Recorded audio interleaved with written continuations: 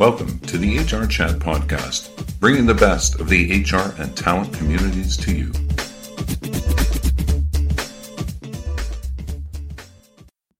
Welcome to another episode of the HR Chat Show. I'm your host, Bill Banham, and in today's episode, we're going to be discussing how companies can shift their L&D strategy to one that is fully digital. We will also be discussing how this shift can help close the growing skills gap facing many organizations. My guest this time is Alex Tosevich, L&D expert and head of products at the Academy to Innovate HR. Having worked in a number of global organizations, he has now shifted to leading a product development team over at AI HR. He has a passion for digital learning, in particular, how digital can be used to help behavioral change through experiential learning. Alex, it's my pleasure to welcome you to the show today. Thank you, Bill. It's a pleasure to be here, and I'm very happy to answer some of the questions that you have shared. As you have already mentioned, my background is actually in learning, and I've been passionate about digital learning since I was able to build some of the platforms myself in the previous companies, such as Avon and Coca-Cola, and later on simply building Digital Academy from the ground in one of the companies here in the Netherlands. And the reason for shifting to product development is that I wanted to see how I can make a learning product and actually do something different with the experience I've had. And I actually have a chance to do that here at the Academy to Innovate HR, or how we like to abbreviate it, AI HR. In all of these introductions, I always like to mention at least something that's not on my LinkedIn profile. I really like to travel, which is, as you can probably imagine at this moment in time, not a really great hobby to have. So I've replaced that with some painting, and now I'm trying to sort of free up my stock for new stuff, given that this pandemic has taken a little bit longer than I anticipated initially. And at AIHR, I'm actually working on developing e-learning solutions to help upskill AIHR or HR professionals globally. And I'm trying to do that, through digital learning, which has challenges in itself. And this is really something that keeps me going. So I'm always happy to share, the experiences, the success and the failures that I've had with the other peers that are in the L&D in the L&D industry at the moment.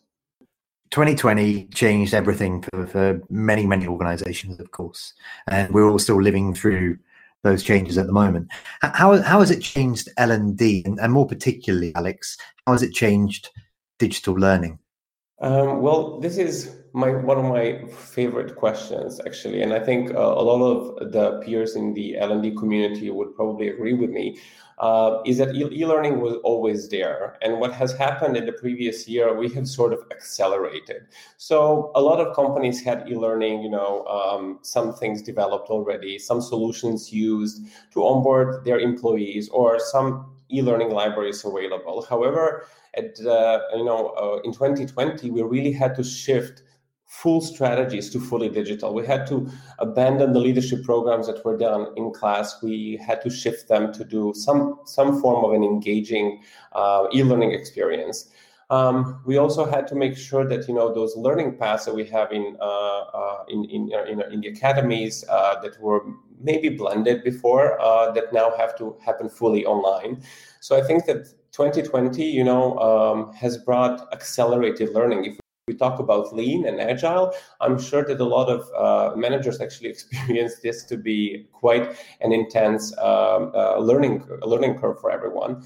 And to be honest, I think that made us even more ready for what's to come in the future. And I think we have all thought of e-learning in a completely different way versus some of the previous years. Do you think there's a difference between online learning and in-person learning in terms of how much you can actually take away? Or, Alex, is there technology now in place to measure how people are consuming information, to be able to, I'm familiar with all the awesome things that happen over at AIHR and how you guys do it. Is there a place now where technology can fill gaps so that a coach can spot if somebody's struggling, and therefore the experience actually is just as productive, statistically speaking, as in-person learning experiences? So I think that's actually a great comment because digital learning does offer us more space and tools to be able to understand where is it that people are struggling, how much they are learning, how far are they progressing. And as you probably know, it has always been a challenge to prove to the organization, to the business, what is the value that the learning is generating. And sometimes it was quite difficult to build these insights to be able to provide the answers, right?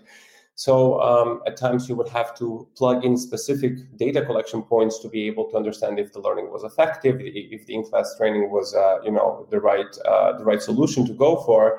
And at the moment, learning or digital learning offers more opportunities when it comes to this.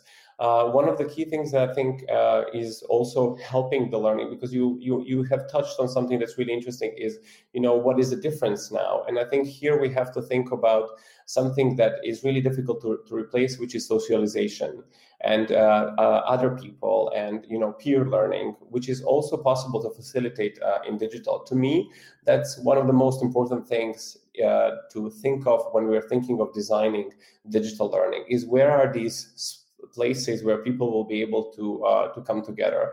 In the platform that we have a community that is outside of the courses, where people can have those informal discussions, poll others, ask questions, and so on. And simply planning for this type of socialization is something that can really help with the engagement and full transfer of knowledge overall. And it's one of the things that for me is also important when it comes to designing digital learning, is that the learner doesn't feel alone in this virtual space, but that they have a feeling of community and other people that are also engaged in the same content that they are following at the moment. Many companies have shifted their L&D strategy, Alex, to one that is digital, yet many can still find it to be ineffective. Why do you think that that's happening? So at this very moment, and so now we have simply a different tooling that we're using. And the one of the most important things is that the learning should address the current skills gap in your organization to be effective. So what's happening, if we look at any organization, people are already learning in their own way. So they are either watching YouTube videos, they are maybe on TikTok, depending on their depending on their preferences. Some are reading books and so on. So the role of L&D is basically to facilitate that process in the best way. And the only way to do that is to provide knowledge and learning paths that will really help the people that have the need at this very moment, which is a challenge in itself, because simply it's difficult to always understand what is it that people need and be able to produce the knowledge or produce the content for them that is going to be effective for what the organization needs. So I've always talked here about finding a solution around this. If you are an L&D manager or an L&D expert thinking, what do I do now? How do I provide content in the best way? I like to use the term that I borrowed from talent management, which is build, buy, or borrow analogy. When it comes to looking what the organizational needs are, you can think, okay, maybe I can build some content, and this is if you have internal experts that can design in-house. Am I going to buy content, which is typically off-the-shelf solutions such as leadership programs, already a coaching session with for maybe your leadership team, or you will borrow content from providers such as LinkedIn, or we are doing the same thing but for a functional role at AIHR, which means that your learners get a bulk of content. So understanding what your resources, where your skills gaps are in the organization, what your resources are, how much you can build, buy, or borrow, will really help you understand where to focus on and where to invest in order to upskill your organization. I've done many mistakes in the past trying to really building content and making these e-learning courses that had interactions that were really fun. And I spent a lot of time, money, and budget, not only from myself, but the entire team, only to find out that, we are too late. If we're making something for sales, the landscape has changed. We now need to address something completely different with them. or simply the learners don't find it effective. So we have gone through this cumbersome process of designing a very clickable, fun-to-do, gamified solution that actually in the end doesn't deliver value. So that always made me think, how can I pedal back and understand really what is how I, as an L&D expert, can facilitate the learning in the best way and maximize the resources that I have. And to me, content plays an important role in how much time I have to spend and resources to be able to provide the best value for the current or future needs of the organization. But what else can you do to ensure that the effectiveness of your learning programs is as you'd want it to be? I think that a lot of us have heard for this term, which is related to the blend that you choose, or how you blend your learning.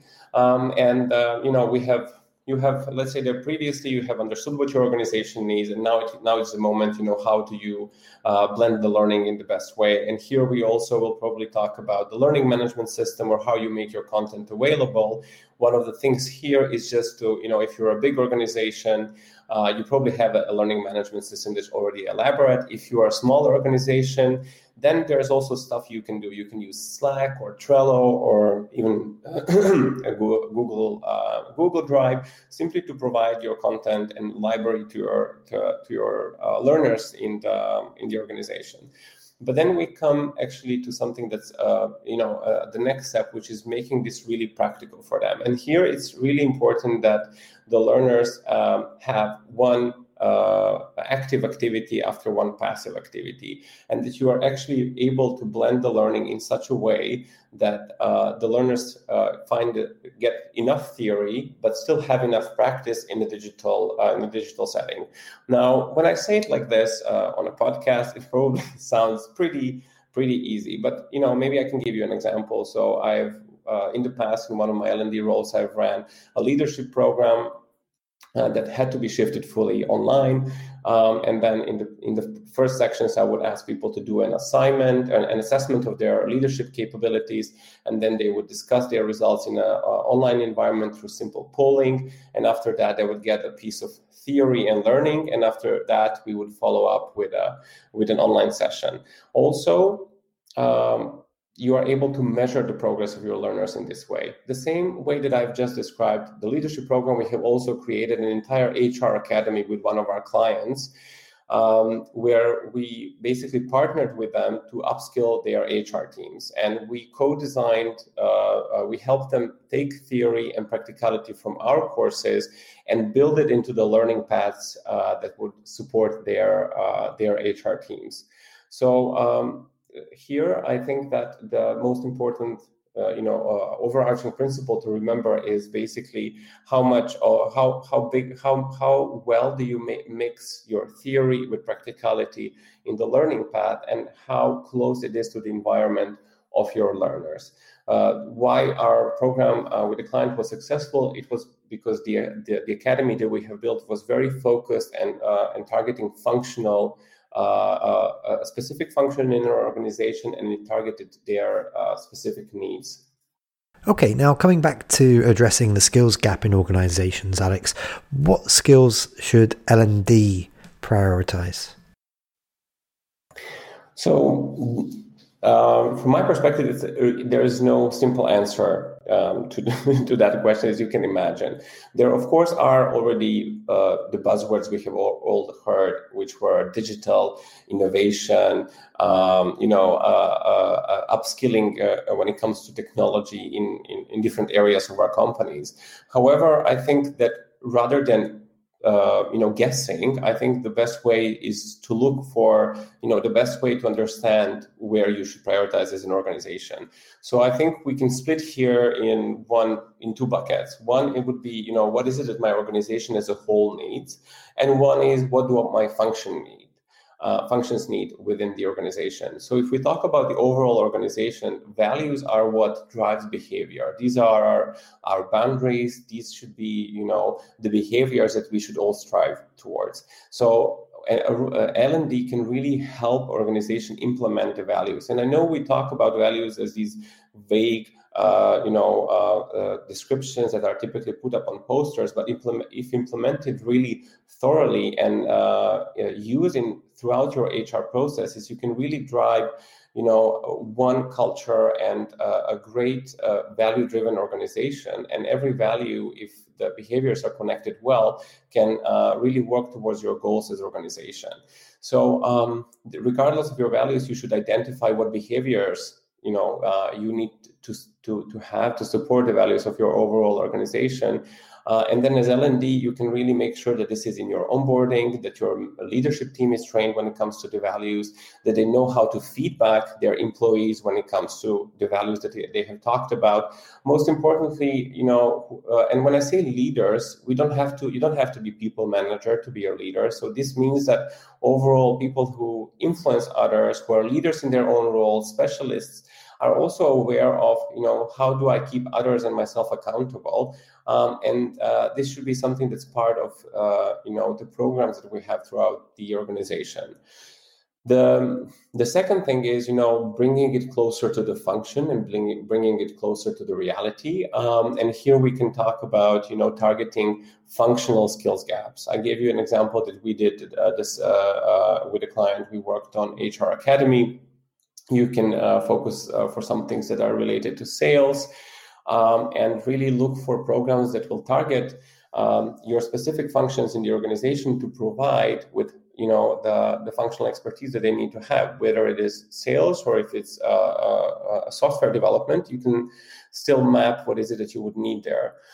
One of the things that always helps, it is to define what are the competencies that your function needs, and this is something that can be off the shelf, or it can be something that you as an organization define for yourselves. What do you see as core competencies for a function or an organization? We have also outlined 4 core competencies for HR professionals, which were data literacy, business acumen, digital savviness, and people advocacy. And these are the 4 that we have identified as the key for the future HR roles. And then if we go to implement these in your organization, aside from looking at what we have defined as descriptions for these competencies, you internally would have to discuss with your teams what do these behaviors and competencies mean for them, and integrate that into the learning programs. So in this way, we cover both organization and functional competencies. If we look at the learning overall. Okay, we are already coming towards the end of this interview, Alex. Before we wrap things up, maybe you can consider some of the things that you have spoken about so far today, and offer a few more insights around how can L&D professionals build and sustain that thriving learning culture. I think that there is something in this question that I always like to address, and I think that the ownership of this is not only on L&D function. Of course, L&D will lead the learning and influence. However, the whole HR function has a role to play in this, in implementing this. There's few simple things that can be linked when it comes to L&D and overall HR, which means how much of the learning programs are implemented within the HR processes, how our talent management processes link to the learning programs in the organization. And another thing is, how do we use the organizational knowledge, and how do we make the academy or the learning program that you have something that everyone is a part of, rather than only L&D function. In one of my previous roles, what I've done, I've actually co-designed content with a lot of subject matter experts. And when I needed to present, what is it that the results are, I just invited everyone, on the stage during the presentation, just to visualize for everyone that this is not something that, I am pioneering because I'm super excited about learning and I like to talk about it, but that it is actually, our ownership and our organizational knowledge that we are taking care of and that it's not something that is about that is responsibility of one person, but it is something that is collective effort and a goal for the entire organization. So really finding ways to interlink with the processes, informally link your learning, but also finding those champions and designing with your organization is something that is really going to embed a learning in your organization and actually have an embedded learning culture. And lastly, I've had a lot of discussions, especially when I was starting with learning and training, especially from some of the more commercial departments. Is what is the training effectiveness? How are we going to track that? Where can we find the data and so on? And I think this is something that is one of the key elements for the learning organization to master. It is, how am I going to find data to prove the value of my learning? And if I don't have the data, how am I going to design processes so that I have them? Do I survey people? Do I look at before and after knowledge transfer and how much people have memorized? How much of activities do I ask the managers to complete, such as on-the-job coachings? In what way do we report on that, and so on? And this is a module that I've also added to our L&D certificate program, simply because to me this was a biggest challenge when it comes to working with learning and development, and finally working with one of the instructors that's on this program to also find a way to calculate ROI on learning programs was something that for me was very exciting to find out, and actually work on developing content like that, because I think it's really helpful, and it puts L&D as a strategic partner to the business rather than just a support. And just finally for today, how can the audience connect with you, Alex, whether that's through email, LinkedIn, or wherever else? And how can they find out more about all of the cool content and all of the awesome learnings coming out of AI HR? You can find me on LinkedIn on Alex Dolshevich. There's also, I'm obviously, I don't know how obvious it is, but I do fall into a millennial age group. So you can find me on Instagram under the same name. However, I think my LinkedIn is a bit more engaging. And of course, if you want to find out more about AIHR.com, you can find us on the website AIHR.com. And one more thing that I would like to add: if you have taken some of our courses, or if you have come in touch with AIHR in any shape or form, and you have a piece of feedback, please feel free to reach out on LinkedIn, share it with me, because I am always looking to hear from our learners and to understand, what are your needs and how we can, be even better. So I would be happy if you drop me a message and say, you guys are doing great, or, here are some of the improvements I saw. Awesome. Well, at this point, I should just say, Alex, thank you so much for joining me on this episode of the HR Chat Show. Thank you for having me, Bill. It was a pleasure.